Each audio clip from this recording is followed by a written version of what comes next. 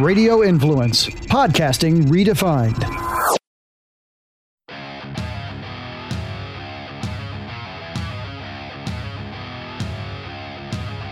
Football fans, it's time to go on the record for this week's matchups in pro and college football with just one catch. We're only interested in underdogs. Who can keep it close, if not pull the outright upset? Time to find out. It's Three Dog Thursday. Now here's your host, TJ Reeves.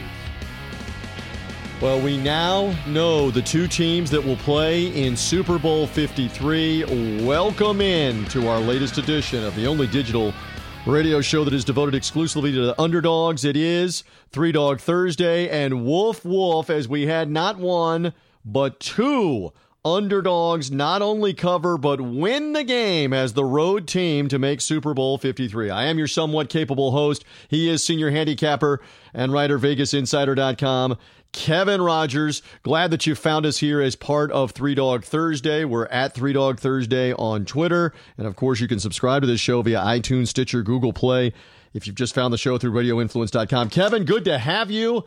And in the words of Gomer Pyle from the old television comedy with Jim Nabors and company, surprise, surprise, we get two road teams that win between the Rams and New Orleans and then the Patriots and the Chiefs. And we got overtimes in both games, sir. Wow.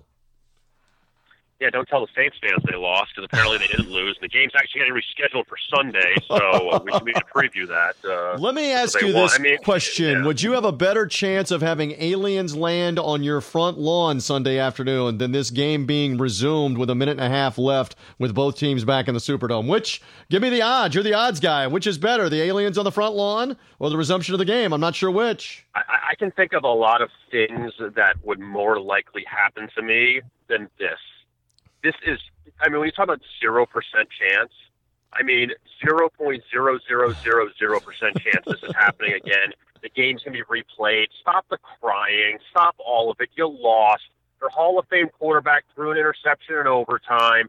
You scored 10 points in the final three quarters. You blew a 13-0 lead with the biggest home field advantage in the NFL. Just stop the crying. You lost the game. You have your Super Bowl win.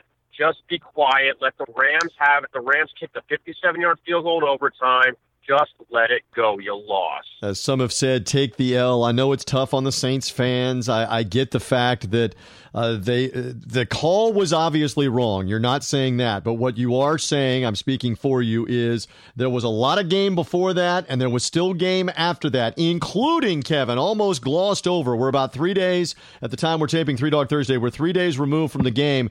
I can't get over how much everybody wants to gloss over. You took the lead with the field goal. There's a minute something left. Jared Goff has never played in, much less won, a road playoff game. With your crowd in full throat, you as the Saints can't keep him from driving the team down the field to tie the game again with a field goal. Forget about the call itself. That's just as egregious to me. You had a chance to end that game on defense, Kevin, against an unproven playoff commodity in golf, and you couldn't do it at home. So I'm with you in that regard. Number one, no one at all, even the Rams, no one is disputing the call. It was the wrong call. It should have been a pass interference. The defender even said so. Everyone knows it. Everyone knows it. So I'm not out here saying, oh, no, it was interference. No, everyone knows it's interference. But here's the point. If you watch sports, okay, things happen in games. You do not lose a game on one call. The only time I can remember somebody losing a game on a call, basically, like a call was made and it changed everything, and I'm not even a fan of them, I'm just speaking facts, is the Miami-Ohio State Fiesta Bowl. There you go. The game was over. They were shaking hands, and there's a flag on the field where you think you have the game won. The Saints still had to kick a field goal. They still had 2 minutes left. Like, there was still time left in the game. And it's not like the officials gave the Rams the victory with that call or non-call. Like, there was still so much that had to happen that you can't say, well, replay the whole thing. Why? So Greg Zuerlein misses that 57-yard field goal, and the Saints go down and score. Everything's okay? Like, just enough with it. Like, Drew Brees had an opportunity, first possession in overtime, he got picked off. He's great. He's a Hall of Famer, but he blew it. They blew it, and Sean Payton, the genius, they all blew it. They didn't execute. They lost. That's it. The hashtag is Blue Dat, by the way, that's been circulating for 3 days now. Instead of Go Who Dat, Saints. it's GEAUX. go away at this point. And you make a great point about Miami Ohio State Fiesta Bowl, because I've been making reference to that. You and I are kind of on the same wavelength. That was a walk-off moment in overtime in the Fiesta Bowl, a 4th down play. Craig Krenzel is the quarterback of Ohio State, throwing into the end zone. The ball is incomplete. Miami is running on the field, celebrating. They've won in overtime the national championship game, the BCS title game. And then there's a flag on the field. So that is truly the call that decided the national championship game in that moment, because the flag was thrown. To this day, I'm no Miami fan. I know you live in South Florida, but I believe they got robbed. And look, the Cowboy fans with the Dez Bryant thing, horrible call in the playoff game 5 years ago now with the Packers. But there was still, fans, their memory fades. They don't remember the particulars and the specifics. There was still 5 minutes left in that game. Yes, the call is awful in the Packers-Cowboys game, Kevin, but the Cowboy defense, same premise as the Saints, could have stopped Green Bay, gotten the ball back, and had one more chance for a touchdown. I know you're on the road. I know it would have been 1st and goal at the 1 yard line if the Dez play counts. But there was 5 minutes left in this game. This game Sunday still, your point, had 2 minutes of regulation still left, or a minute 40, whatever it was. If they do their job and stop Jared Goff, who dink and dunk them to death throughout the game, if they do that, then we're talking about the Saints and the Patriots in the Super Bowl on Sunday a week from now. And also, too, TJ, a couple things. Even Dez Bryant, we still don't know if it was a catch. Like, that was the point. If Dez Bryant made the catch, we don't even know, like, it was like we weren't sure, and that was in the time period where we don't know what a catch was. So, just for that point. But as far as this, you got to remember a couple things here. Number one, that, again, the Rams trailed just about most of that game, so the Saints had them, like, dead in the water, and they still couldn't close them out. And Sean McVay went for it on went for the field goal at 4th and inches, where everyone said, "Come on, go for the touchdown." I don't have a problem with him not, going for it, because he would have never heard the end of it if they would have lost that game, because he went for it on 4th down. But also, Jared Goff, there was a face mask that people are talking about on 3rd down. Yep. And by the way, too, with Goff, I don't know if you remember this. You do probably remember the play on 2nd down, I believe it was, on that drive before they kicked the field goal to tie it. He had this opening in the end zone that he could have ran in, and he just, like, stopped. He stuttered. He did something. He hesitated. That would have been the go-ahead touchdown. That wouldn't even matter for the 4th down that they kicked the field goal. That was a play, too. Jared Goff just runs 2 yards. He would have had a touchdown there. So it's just, games are not decided for the most part. 99% of the time, games are not decided on one play. They really aren't. There's so many other things that have to do with it, but people want to complain about the call because it makes them feel better. To complain about it is one thing. To write petitions and to ask the NFL to replay the game is utterly stupid. File lawsuits. There's a lawyer in New Orleans that filed a lawsuit. One of the state representatives in Louisiana is wanting a legislative emergency resolution to make them come back and play. Everybody's grandstanding for their moments in the sun. Again, I want to set the table for you on Three Dog Thursday. We're going to talk a lot about the championship games here, a little bit about the Super Bowl. Obviously, there is no NFL game to pick because we're not picking the Pro Bowl. We say that every year on Three Dog Thursday. The AFC and the NFC can go play around in Orlando at the Pro Bowl game. We'll probably watch parts of it or the highlights. We're not worrying about what the line is for that. So we're going to pick some college basketball on the show today because this show morphs into college basketball. One NFL important game still left. That's the Super Bowl that's next week. Mike DeCourcy will be here from Sporting News. Longtime great Hall of Fame basketball writer will be here to help us talk some college hoops. So Kevin and I will be picking college hoop games a little later on. All right, I promise we'll get to New England and Kansas City and your thoughts on it in a second.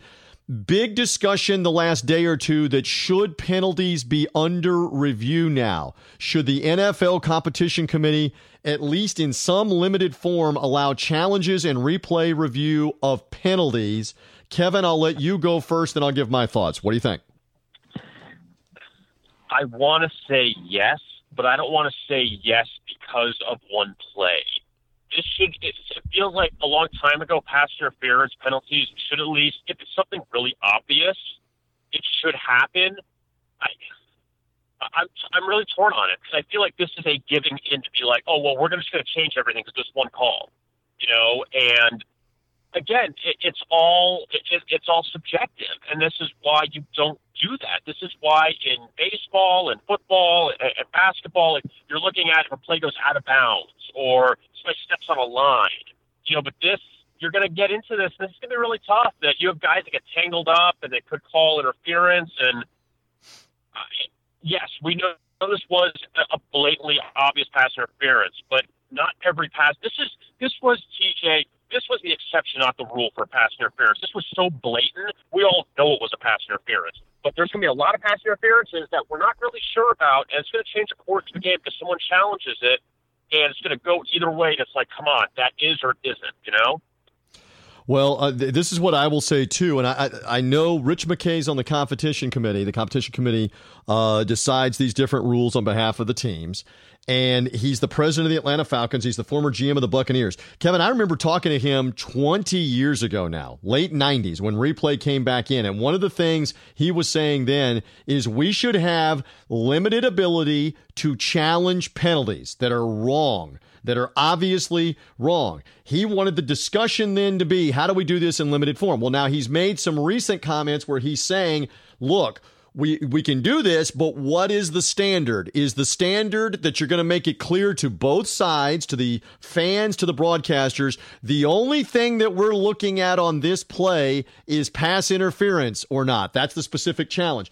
Because otherwise, you could challenge holding on every play. So you're Team A, Kevin, and you challenge pass interference, but I'm Team B over here saying to the refs and the NFL Command Center, I want them to look at holding on the left guard on this same play. Show me a slow-mo zoom, because I think the left guard was holding too, and I want offsetting penalties on this play. So you've got to have some kind of policy restriction. The games are too long. Can I interject? You know what I do, Kevin. I'm part of the sideline broadcast of the Tampa Bay Buccaneers. The games in September and October are brutally hot as it is outside. Same with South Florida in Hard Rock Stadium, although they have put the roof around the perimeter of it to make it a little cooler, but it's hot. It's hot in a lot of places. You're there for 3 hours, 10 minutes. I don't need to be there for 3 hours and 45 minutes because we're reviewing every penalty. The subjective part, like what you were talking about, human beings trying to make the decisions. We still have human beings trying to make the decisions. And I don't believe you go down the slippery slope of let's review every penalty, because that's what you're going to have to do. You're going to have to open it up that if I believe this guy jumped off sides, we throw the challenge flag. If I believe this guy was holding the left defensive end coming off the line of scrimmage, I want to be able to challenge it. Otherwise, you can't just limit it to, hey, we're only going to challenge pass interference as a penalty, right or wrong. You're going to have to make it for all the penalties. We'll be there 4 hours, Kevin. That's my point on that one. What's your take on length of the game? And it's already almost too long now. Look, I heard people say, who cares how long the game is, whatever, but still, it gets ridiculous. And it's not about timing. It's about reviewing every single play. There's a penalty probably in every single play, like there is. Yep. Like in any sport, there's probably a penalty in every single play. Look, they blew it. We all acknowledge they blew it. It was a blatant pass interference, okay? But chances are 9 times out of 10 that's called, okay? And for whatever reason, it wasn't called. Not because the fix was in, not because of anything else. They just missed it. And you know what? We don't know how they missed it, but they just missed it.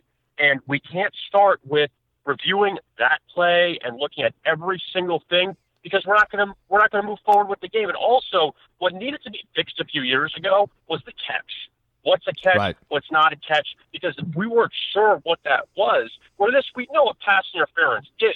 It just wasn't missed, And it always goes back to this: is it worse if you called something that wasn't, or do you miss something that should have been called?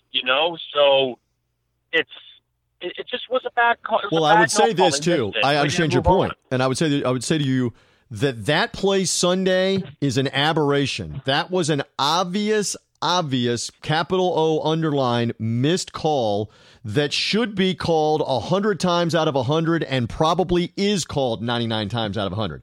The problem is, every weekend in the NFL, with all the games being played, there's 15 other pass interference ones where you could call it or not call it. And you could sit, are you with me, Kevin? You could sit and review it for 5 minutes and not come to a complete conclusion, is it or is it not? So for every every egregious, definitive one like that, you're going to have 10 other ones where you can't tell, and yet you're still allowed to challenge or you're still reviewing it. So I heard Gene Steratore talking about this too on the Showtime Inside the NFL with James Brown and Phil Simms and Boomer Esiason and Ray Lewis. They were sitting and kicking this around, and Steratore had a good point. He said the human element still has a role here. You're not talking about robots. You're not talking about barcodes and lasers. I'm paraphrasing. He didn't say that. I'm saying that. He said the human element is still part of this, and you still want the humans to mark the ball down on the field. It's not a laser marking the ball. You still want the humans to call the penalties, what they see with their own eyes here. So you're going to have to deal with the subjective part of this.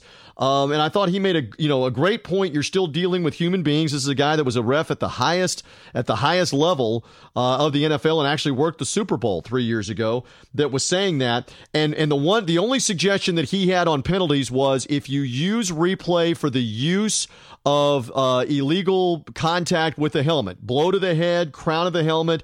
He said in college, paraphrasing again here, they're already doing this, where if it wasn't called on the field as a penalty, you use the replay and the replay booth can tell you, yes, that's 15 yards and or the player is ejected for helmet-to-helmet contact, which is what they do in college. He said, you could move down that road, but in terms of the subjective, is he holding him or not? Was it offside? Did he jump offsides or not? Is it an illegal formation? We get into all these different things on what do we challenge. We'll be there for 4 hours if you open that box, and we're there long enough as it is. And for the crowd that says we'll get it right, they get it right most of the time.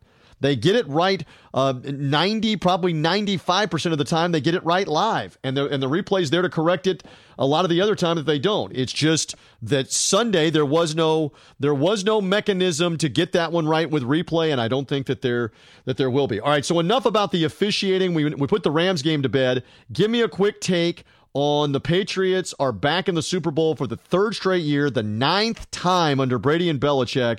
Incredible game with Kansas City with 4 lead changes, Kevin, in the fourth quarter.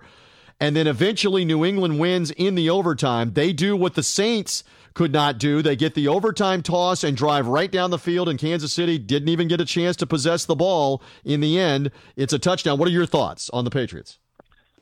Well, number one, it's just incredible that, that they jumped out to that lead. Brady got picked off in the end zone, would have really put the game away, I guess, early. The Chiefs made a great comeback, and I can't take that away from them.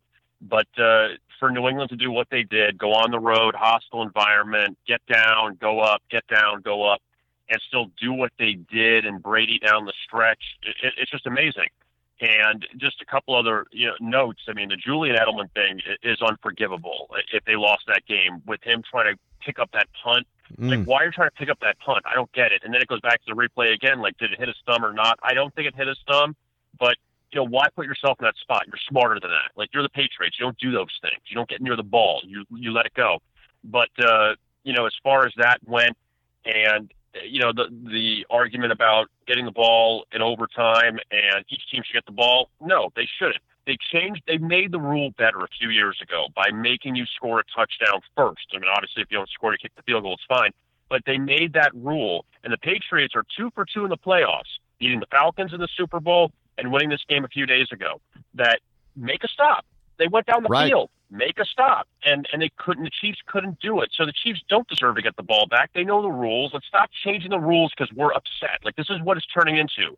That we're upset with it. Let's change all the rules. No, make a stop. And you know what? You don't have to worry about changing the rules. But still, a great win for the Patriots. And yeah, for what they've done, it's just amazing.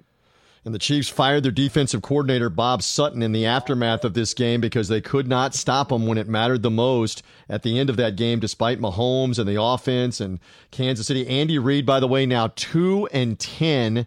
2-10, Kevin Rogers, in postseason games decided by 7 points or less.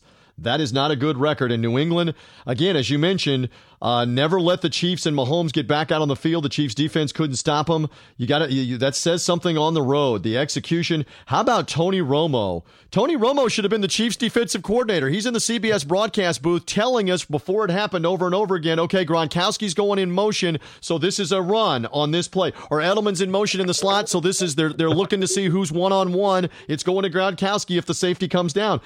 How did the Chiefs not know this? How does Romo know this and the Chiefs aren't ready for it defensively? That's unforgivable if you're a Chiefs fan, that New England executed the same way that they've come back on everybody, using Edelman and Gronkowski over the middle, mixing the run.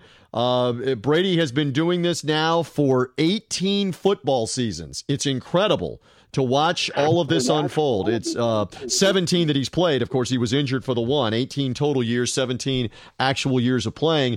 It's incredible to watch him rally a team, and they are back.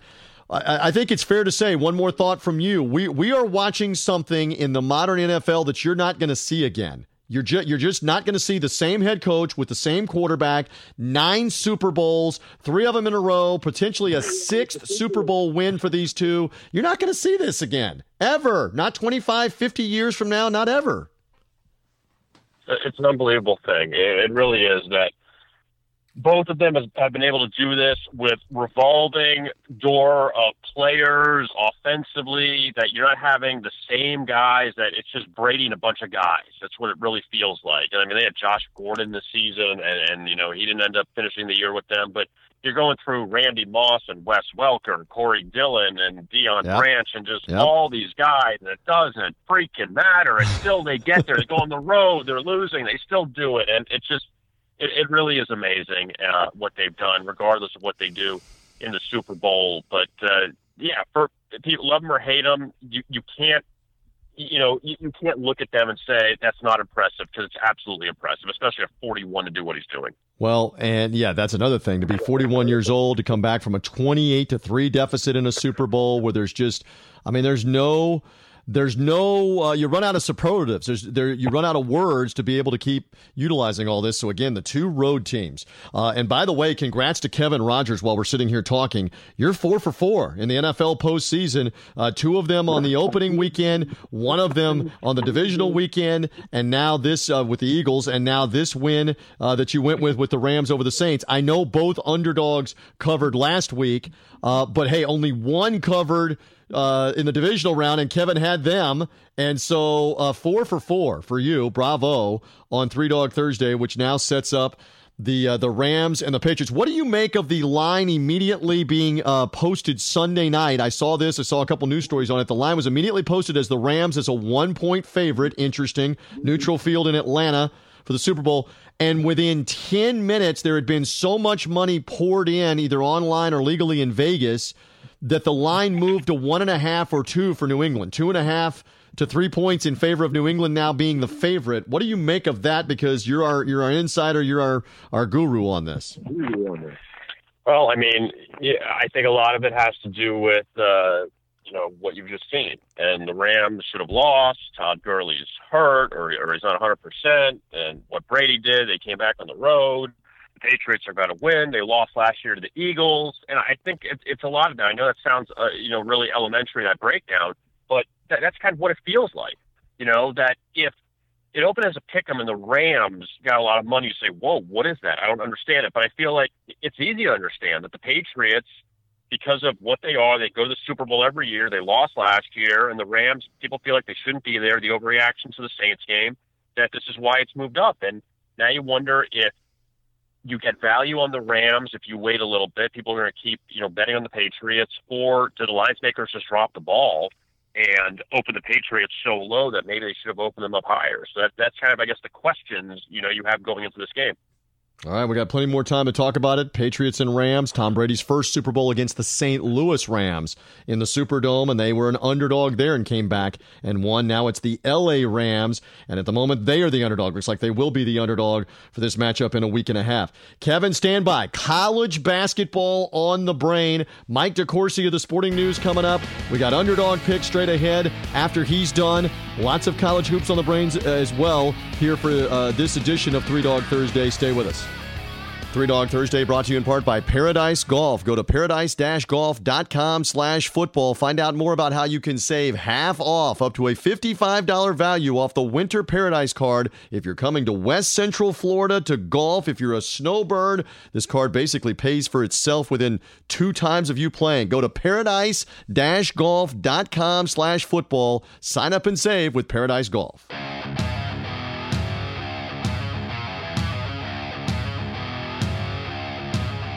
dogs are barking. Who will get it done this week? Three Dog Thursday now continues. Here again is TJ Reeves. As we do continue on, it is time to talk a lot more college basketball as we've put the pigskin to bed mostly, except for Super Bowl 53. Let's bring on one of my favorites. I got to bring credibility to the show here. God knows I don't have enough of it. Kevin Rogers tries to help me with it from VegasInsider.com. But this guy definitely brings the cred. He is a Basketball Writers Hall of Fame member. He does a great job covering college hoops for Sporting News at sportingnews.com. He is Mike DeCourcy back with me. First time in 2019 I've gotten to talk with you about the college hoops. It is our time. We're heading towards March. I love it. Good to be with you. You know, I was thinking about this in the last 24 hours, TJ. It's a good thing for me that the Hall of Fame thing happened for me before, like, people came back around to worrying about the steroids because, you know, that could have been a problem. But fortunately, I got in before it was an issue.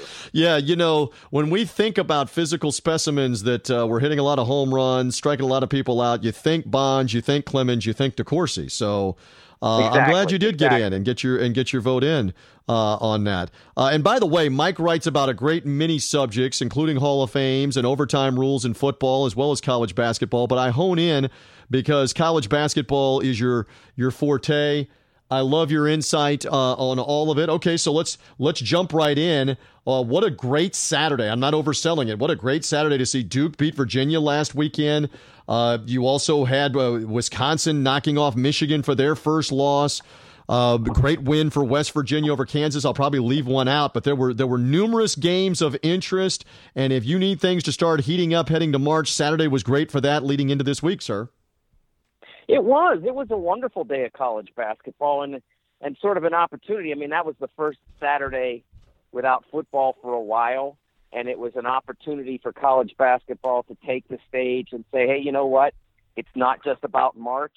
And I saw a note from ESPN's PR department today that said that Duke-Virginia game drew an audience that averaged out to the mid 3 millions.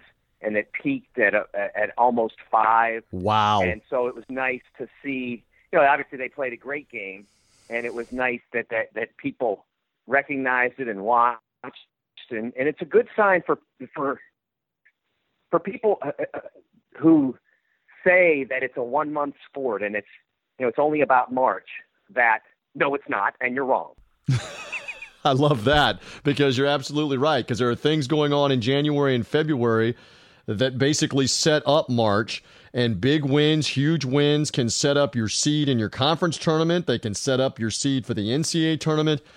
It's tremendous. It's tremendous, and we'll get to see it with Kansas and Kentucky, which I'll ask you a thought about here in a little bit. All right, I left out Tennessee in the roll call from this weekend, and look, I'm born and bred in the great state of Tennessee, although at the opposite end of the state in Memphis, as you well know. That's why you left it out. From those guys that wear the orange on the other side of the state, in the eastern part of the state in Knoxville. But better than me talk about what about the job Rick Barnes has done. Year 3, they're number 1 in the country. Remarkable how good they've gotten very quickly at Tennessee. What are your thoughts? It's phenomenal. And the stat that really blows me away about their success, TJ, is that they have reached number 1 in the country without a single player who was considered to be a consensus top 100 recruit. Without one. They have. If you look now, you know, when people ask me about who can win the national championship, and I say, you know, these guys, and these guys, and they say, well, what about Tennessee? You know, I point that out. I mean, there hasn't been. I think there's only been one team since the McDonald's All-American game was invented in about 77 or 76. But since the first class of McDonald's All-Americans got into college, there's only been one team, Maryland in 2002, that's won a national championship without at least one of those guys. And so it would be not unprecedented, but in the sense of not having a McDonald's All-American, it would be not unprecedented. But in the sense of having no top 100 recruits, if Tennessee were to pull it off, that would be unprecedented. It would be – you have to say – that if they were able to do that, that it might be the greatest single-season coaching job of all time. I mean, if you would win a national championship with nobody that everybody wanted, that would be amazing. Well, it's a great point that you make, and we see, look at last year, for example, Loyola Chicago gets into the Final Four as an underdog. This is an underdog-themed podcast with guys that are not McDonald's All-Americans or 4 or 5-star recruits by and large. And we've seen other programs rise to it, whether you're talking about Wichita State recently or Virginia Commonwealth or Butler primarily. They are guys that most of the big boys did not want, did not offer, and it's kind of that way for Tennessee. And by the way, there are a lot of other Power 5 programs that don't have 5-star players, that don't have McDonald's All-Americans. There's only so many of them. Is sometimes you coach up what you have. And Rick Barnes, this just into the newsroom, has coached them up, whether you're talking about Providence or Clemson or Texas or now Tennessee, sir. Yeah, and sometimes guys, even coveted guys aren't just 5-star guys. I mean, down to 3 stars, guys can be really highly recruited because they might be in a region where their talent is obvious to the coaches assembled. But in the case of Grant Williams, who grew up in North Carolina, right in the heart of ACC country, there weren't a lot of programs after him. And Rick saw something, and, I mean, look what he's got. He's got a guy who is skilled on the perimeter, skilled in the post, defensively versatile, can guard multiple positions, can steal the basketball, can block shots. Now he's not an above-the-rim athlete, and that will affect him in the future. But right now, it doesn't affect him at all. He's one of the best players in college basketball, without a doubt. If there weren't a Zion Williamson, he would be easily one of, if not the, leaders for National Player of the Year. He is just having a phenomenal season, and it is as part of a phenomenal career. And again, not a guy that was widely recruited. Same for Admiral Schofield, who's developed from a very good shooter into an elite shooter, and he does that in a very strong physical body. They're getting better play, developing a point guard out of Jordan Bone. All across the board, Rick has done a fabulous job. And I'll be honest with you, I knew that he was always a really good coach, but when he ran out of gas at Texas, I'll admit when Tennessee hired him, I didn't know if he had enough gas to make a difference there.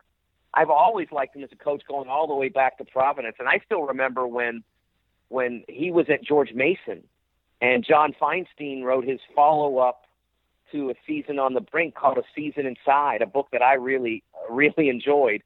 And Rick was someone who was at George Mason at that point, and Rick was one of the people that he concentrated on and followed, and it struck me as really bright. And then when he went to Providence, I was covering the league then, and he turned out to be terrific. And then obviously I knew him well when he was at Texas, and he's always been somebody. It's somebody that you are happy to see succeed because he is easy to talk to, easy to get along with, quick wit. A good, solid person. And so it's really nice to see him have this kind of success again. Love the insight of Mike DeCourcy with me for just a few more moments. He's a busy guy. You see him on the Big Ten Network, on Big Ten Basketball and Beyond, on SundayNightSportingNews.com, national columnist in college basketball, Hall of Fame writer. Love his insight. All right, the ACC, it certainly is one of the best. I know computer rankings being what they are, the Big 12 has a better computer ranking. The Big 10 has a better computer. The ACC, deep, competitive. The thing is, beyond North Carolina and Virginia, the argument can be made. You've got several teams. Who's the third best? Who's the fourth best? Anybody can beat anybody. Give me some quick thoughts on the ACC and below that. Well, I think that Duke and Virginia are both strong national championship contenders, and probably at a higher end than any other league has. I mean, both Michigan and Michigan State can win it. But I think that if you said, okay, give me a league from which the national champion is going to come, that would be my first choice. I think both of those teams have a great shot. I think that Michigan State and Michigan have very good shots. And then the rest are scattered around. Gonzaga here, and a few others elsewhere. But I think that it's a good, strong league from, I guess, the waist up. You don't want to look, you don't want to look down at the knees, man. Here we go with physiques again, DeCourcy. You've got a theme on this interview, physiques. We don't want to think about the waist down. I got you. I'm taught. The bottom of the ACC is really problematic and has been for a while. It hasn't always been the same group. I mean, like a year ago when Pitt won no games and they were non-competitive in most of the ones they played before Jeff Capel came along to re-energize the program. And now you've got Georgia Tech not playing very well and Wake not playing very well.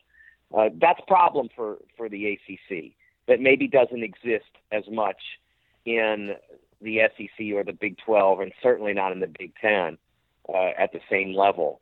The last place team, 0-8 in conference play, Penn State beat one of the ACC's contenders. I don't think you're going to see Wake beat anybody at that level, and you haven't to this point. So that's a problem for them. But at the very top, they are powerful. Florida State can beat anybody. They also beat themselves on too many occasions. They can beat anybody. Virginia Tech, rock solid. Carolina still trying to find the fastball, but I think they're getting closer. Well, good Lord, if I can interject, good Lord, they got 100 points Monday night, so that was improvement, and they do have a couple of wins. The Gonzaga home win looks good, but then again, Louisville drummed them at home, but still, did they find something Monday real quick? I thought they did, yeah. I mean, I thought that was since the Louisville debacle, they've been good, and Monday night they were pretty close to great, and so I think that they have to be excited in Chapel Hill right now. All right, good stuff. This is an underdog-themed podcast on Three Dog Thursday, so I pose it this way to you, Mighty One. Who are we not talking enough about? You have the pick of any conference, any team, but it's not a leading, contending, top-rung team. Give me a team that we should be talking more about in kind of an underdog role. Watch them in February. Watch them as March comes around. Right now, a couple of weeks ago, I went to Big Ten Network studios, and there was, just having been following the teams in the league through December, and it was I think it was maybe my first weekend back in the studio as the league season started. And there was so much negativity about Iowa. And I'm not talking about within the network or anything. I'm just talking about around the game. And it was just, oh my gosh, what's wrong with them? And I look at their record, I'm like, they're 13-3, man. Like, how bad is it? And they haven't lost since then. And on Saturday, they could have scored 500 points. They made 5 threes in a row at one juncture. They were playing Illinois, not the best team in the league, and they were playing at home. And Illinois had some travel issues and all that kind of stuff. But I mean, they could have scored. They could have scored 1 million on Sunday. They are so good offensively. They are. A year ago, they were maybe the worst defensive power conference team. They were certainly the worst over 500 power conference team on defense. But even at that, they had an offense that ranked in the top 20. And I said on BTN back in December, I said if they could just get the defense into the double digits, out of 242, get up to 95 and maybe obviously like to see better than that. But if they could just get it to double digits, that offense could carry them a long way, and they are now. There's 97 last I looked. It might have changed since then, and the offense now is 9th. I mean, they can really score, and they've got 10 guys legit who can get 15 on a given night if they need to. And so you can't just go out and say, okay, we're going to stop Tyler Cook. If you do, they've got 4 other guys that can get 20. And Tyler's pretty good about absorbing that attention and finding his spots. He's not allowed it to frustrate him. Love this insight. So Iowa, bravo. How about that? We were definitely diverse because we talked a little Tennessee in the SEC. We talked a little ACC, and now Mike squeezes in some Big Ten with those Hawkeyes. Keep an eye on them. I could go on and on, but you've got to roll. So do we. Promise me that I get to break bread with you again on the airwaves, and I hope to see you down the road when we get towards Minneapolis in the Final Four. Still figuring all of that out, but it's something that we've gotten to do frequently. I love getting to talk college basketball with Mike DeCourcy, so thank you for continuing, as I like to joke, to take my call, my text message, whenever I need to talk some college hoops. Mike DeCourcy's there. Thank you, sir. I appreciate the insight. When you said break bread, I thought you and me and Mark Wise are going to hook there up we again go. at the Final Four. The dinners, That was an awesome and one night, of these years, Wise will pick up the check, because it seems as though you've done it before. I would rather than him pick up the check, I would rather he capitulate on giving up his bad idea to expand the NCAA tournament even farther. Yes. If he would do that, I would pick up the check. We will continue to buy the meals for him while we bash Mark Wise of ESPN and Florida Gator Radio Network fame. If he will stop talking about more than 68 teams, we'll keep buying his meals down the road. I owe you at least an appetizer here at some point. Thank you for hopping on Three Dog Thursday. Great stuff, Mike DeCourcy. Thanks, DJ. Back in once more on the only digital radio show devoted exclusively to underdogs as we talk college hoops now. We got to get into the groove. Kevin Rogers is back with me, senior handicapper, VegasInsider.com. Lots of college basketball because, again, as we mentioned at the beginning of the show, the Pro Bowl is just a silly all-star game, so we're not talking about that. The Super Bowl is the last football game of the football season. So we become intensive now in college hoops. We are revved up to watch all of this unfold here over the next 5-6 weeks and head to Selection Sunday, right? Yeah, this is a really good time of year, and understandably, there are a lot of football fans that are, not happy that football's over with. What am I going to do now? But, this is really, for me, for college basketball, I said this to you probably multiple times over the years. I'm repeating myself, but I'll say it again. My favorite time of college basketball is that January through the end of February. I love all the conference games. I think there's so many opportunities there. I know everyone loves March Madness. I feel like it's very hard to handicap now the NCAA tournament, but that January and February, and I guess the first week of March or so that wraps up the regular season, I think is the best part of the college basketball year. There's just so much going on, and I think that it's really a lot of fun. Well, take a look at just this past Saturday at the time that we're taping here on Three Dog Thursday with Michigan taking their first loss early in the day, conference play at Wisconsin. Duke beats Virginia at home at Cameron for Virginia's first loss of the year. You had West Virginia conference play gets a win over Kansas. Tennessee's the new number one. They barely survived with Alabama. At the time we're taping here, Tennessee is playing Vanderbilt. We don't know the outcome. You may know the outcome of the Vols as the number one team in the country playing midweek, but they're the number one team for the first time in 41 years since going back to Bernard King and Ernie Grunfeld, the Ernie and Bernie show, as the last time to be the number one ranked team in the country. So truly, it is fascinating to watch all of this. I'm into it. Huge college basketball fan, as are you. So we pledge that we're going to talk a lot of college hoops. That's what Three Dog Thursday morphs into every January, February, all the way into March, and then the Final Four, which is this year in Minneapolis. So that being said, here's what we have to work with. We have the Thursday lines in front of us for Three Dog Thursday. Again, you may be listening later in the weekend, and you already know how we did with our Thursday games when we make these picks. Right now, we're picking those in advance. When we talk about Saturday, Kevin and I don't have the actual lines available to us at the time that we are taping, but we will make educated guesses on who the favorites will likely be if we're picking a Saturday game. And I've even got one for Saturday in this case that we'll go over. That's one of those SEC Big 12 challenge games that's taking place on Saturday. So lots of good college hoops. Kevin, I'll let you tee one up first. What do you like for Thursday with the lines out? Give me a game, an underdog, and why. I'm going to go Conference USA. I'm going to go with the Blazers of UAB. They're going to North Texas. Wow. Take on the Mean Green. And a lot of this, it's a little contrarian. UAB, just to lay it out, they've been a bad road team. They have. They're 0-2 on the road in conference play compared to 3-0 at home. They've lost their last 8 conference games as a road underdog, dating back to last year. So, yeah, they're not great in this role, and they're getting 7. They open up a 7-point underdog against North Texas. North Texas is a very good team. However, though, they have a couple X's on them that they're 1-4 against the spread in their last 5.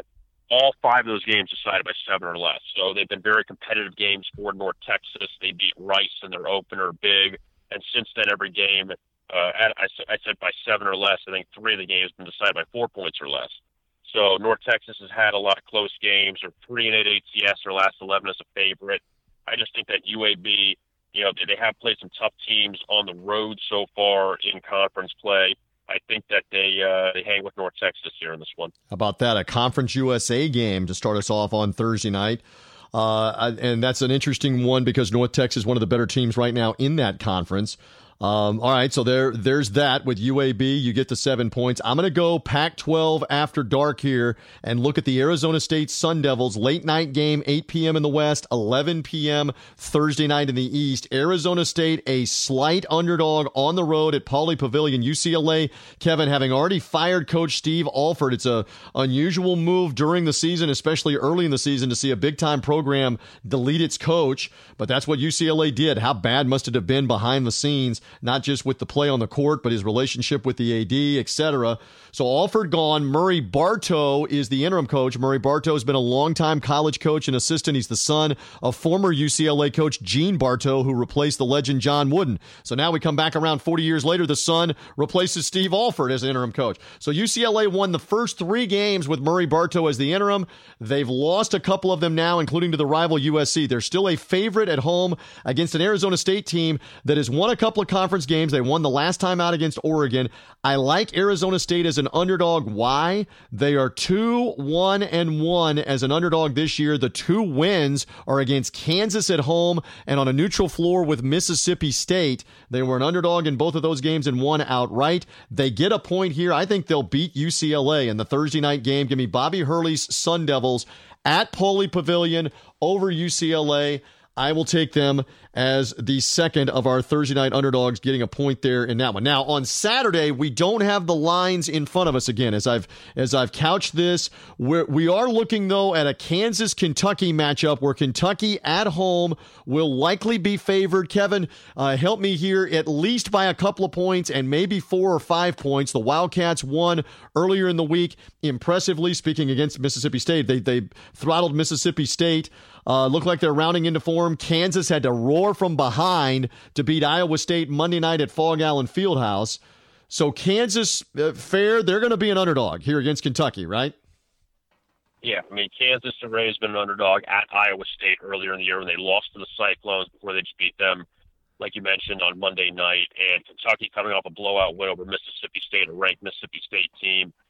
It's very hard to find Kentucky as a home underdog unless they were playing a team that was 19-0 coming in. That's not the case with Kansas. So I think it's fair to say that Kansas. So again, this is the marquee game, SEC Big 12 Challenge. Dedrick Lawson, the transfer from my University of Memphis Tigers, has sat a year. He's one of the stars for Kansas, is a double-double guy. Had a huge game against Iowa State. I like them going into Rupp Arena. Kansas has been battle-tested here in some games. I know they lost narrowly to Arizona State, as I just laid out, but they also have a win over Villanova out of the conference. A great win for them Monday. I will take the Jayhawks, Rock Chalk Jayhawk. I think they may shock Kentucky coming on Saturday night in this game, so I'll take them as the underdog for the third and final underdog in college basketball for you and me on Three Dog Thursday. All right, so there we go on those. You've already alluded to great information that the fans can find. Tell them more. But with Vegas Insider, now it's, I guess you call it the bye week now in between the conference championships and the Super Bowl. But still, we're preparing our big, Super Bowl package, I guess. Not picks, but as far as what we put out from a content standpoint, we're putting together our 53 super betting angles that we do every single year. Obviously, the number goes up by 1 with every year at the Super Bowl, so you get a lot of cool angles going into the game. Also, we'll have pieces, advantage Patriots, advantage Rams, advantage over, advantage under. So look for those to come out probably by midweek next week. And also our handicappers are starting to roll in with picks, and that'll wrap up the NFL season. But like we talked about, college basketball still ongoing, NBA still ongoing, NHL hitting the All-Star break this weekend, but they'll be back coming up next week. So still a lot of action once the football is done. I mean, we have 1 game left, but still a lot going on, and there's a lot of opportunities to win. Check us out at VegasInsider.com or on Twitter at TwitVI. And follow this man at VI Rogers. He's a great follow on Twitter. Love his humor. He was not a big fan of Dowell Logains, the offensive coordinator of the Miami Dolphins, who looks like he's leaving to go to the Jets. You said you would help him pack, and that the Dolphin fans should help him fly and then move him in New York, if that's the case. He was terrible. Yes. Adam Gase can have him. He was terrible. I mean, that's one of those things of, you know what? Even if you have good friends and all that, doesn't mean that they can work well with you. And that's what Adam Gase does. Everybody I know, I'm going to hire them, but the offense stunk with him. So, no, I meant more of that the Dolphins, not the fans, but the Dolphins should actually fly him. Stephen Ross should fly him on his plane to New York and drop him off there and say, here, have him, please. You know, they said that he's going to get permission. No, here, you can take him. You can have him. Yeah, we'll see what the Dolphins do with their coaching hire. And again, get all the great information at VegasInsider.com, but follow Kevin at VI Rogers with his insight. You can follow them at TwitVI. Follow this show at 3 Dog Thursday. Again, Kevin's got UAB on Thursday night plus the 7 against North Texas in college basketball. I like Arizona State Thursday night getting 1 against UCLA. So again, you may already know those results as we head to the weekend. I'll take Kansas against Kentucky in the SEC Big 12 Challenge at Rupp Arena. I'll go with Kansas. Kevin, good luck with the underdogs. Thank you as always. We appreciate the insight. We'll get ready for Super Bowl 53 next week. All right. Thank you, TJ. There's Kevin Rogers. My thanks also to Mike DeCourcy of the Sporting News talking college hoops with us. Again, you found the only digital radio show devoted exclusively to underdogs. Subscribe, iTunes, Stitcher, Google Play. Find us at radioinfluence.com/3 Dog Thursday. Also, there's the 3 Dog Thursday Morning Minute on Alexa and your Google Dot, etc. Subscribe to the 3 Dog Thursday Morning Minute. For Kevin Rogers, I'm TJ Reeves. Enjoy the college hoops. Lots of Super Bowl talk next week on 3 Dog Thursday. Bye. This is the Landry Football with Chris Landry. Quick Fix on Radio Influence. When you put the wrong team in, or when you make an egregious mistake like that, then, you know, that's, to me, when it's this egregious, when it's this clear, and you don't do anything about it, this is like stealing. And I'm not exaggerating with that. I don't mean it that it was done on purpose. I don't mean it that it was done in any conspiratorial way. I mean it as it was a complete collapse of a process that now needs to be changed. I have said, and many of you have heard me talk about, that because of technology, you know, people have said officiating's getting worse and worse. I got to tell you, officiating's not getting worse. Officiating is getting more exposed because of modern technology. We can see the flawed calls and the mistakes that are taking place. Chris Landry brings you Landry Football every week on Apple Podcasts, Stitcher, TuneIn Radio, Google Play, and of course, RadioInfluence.com.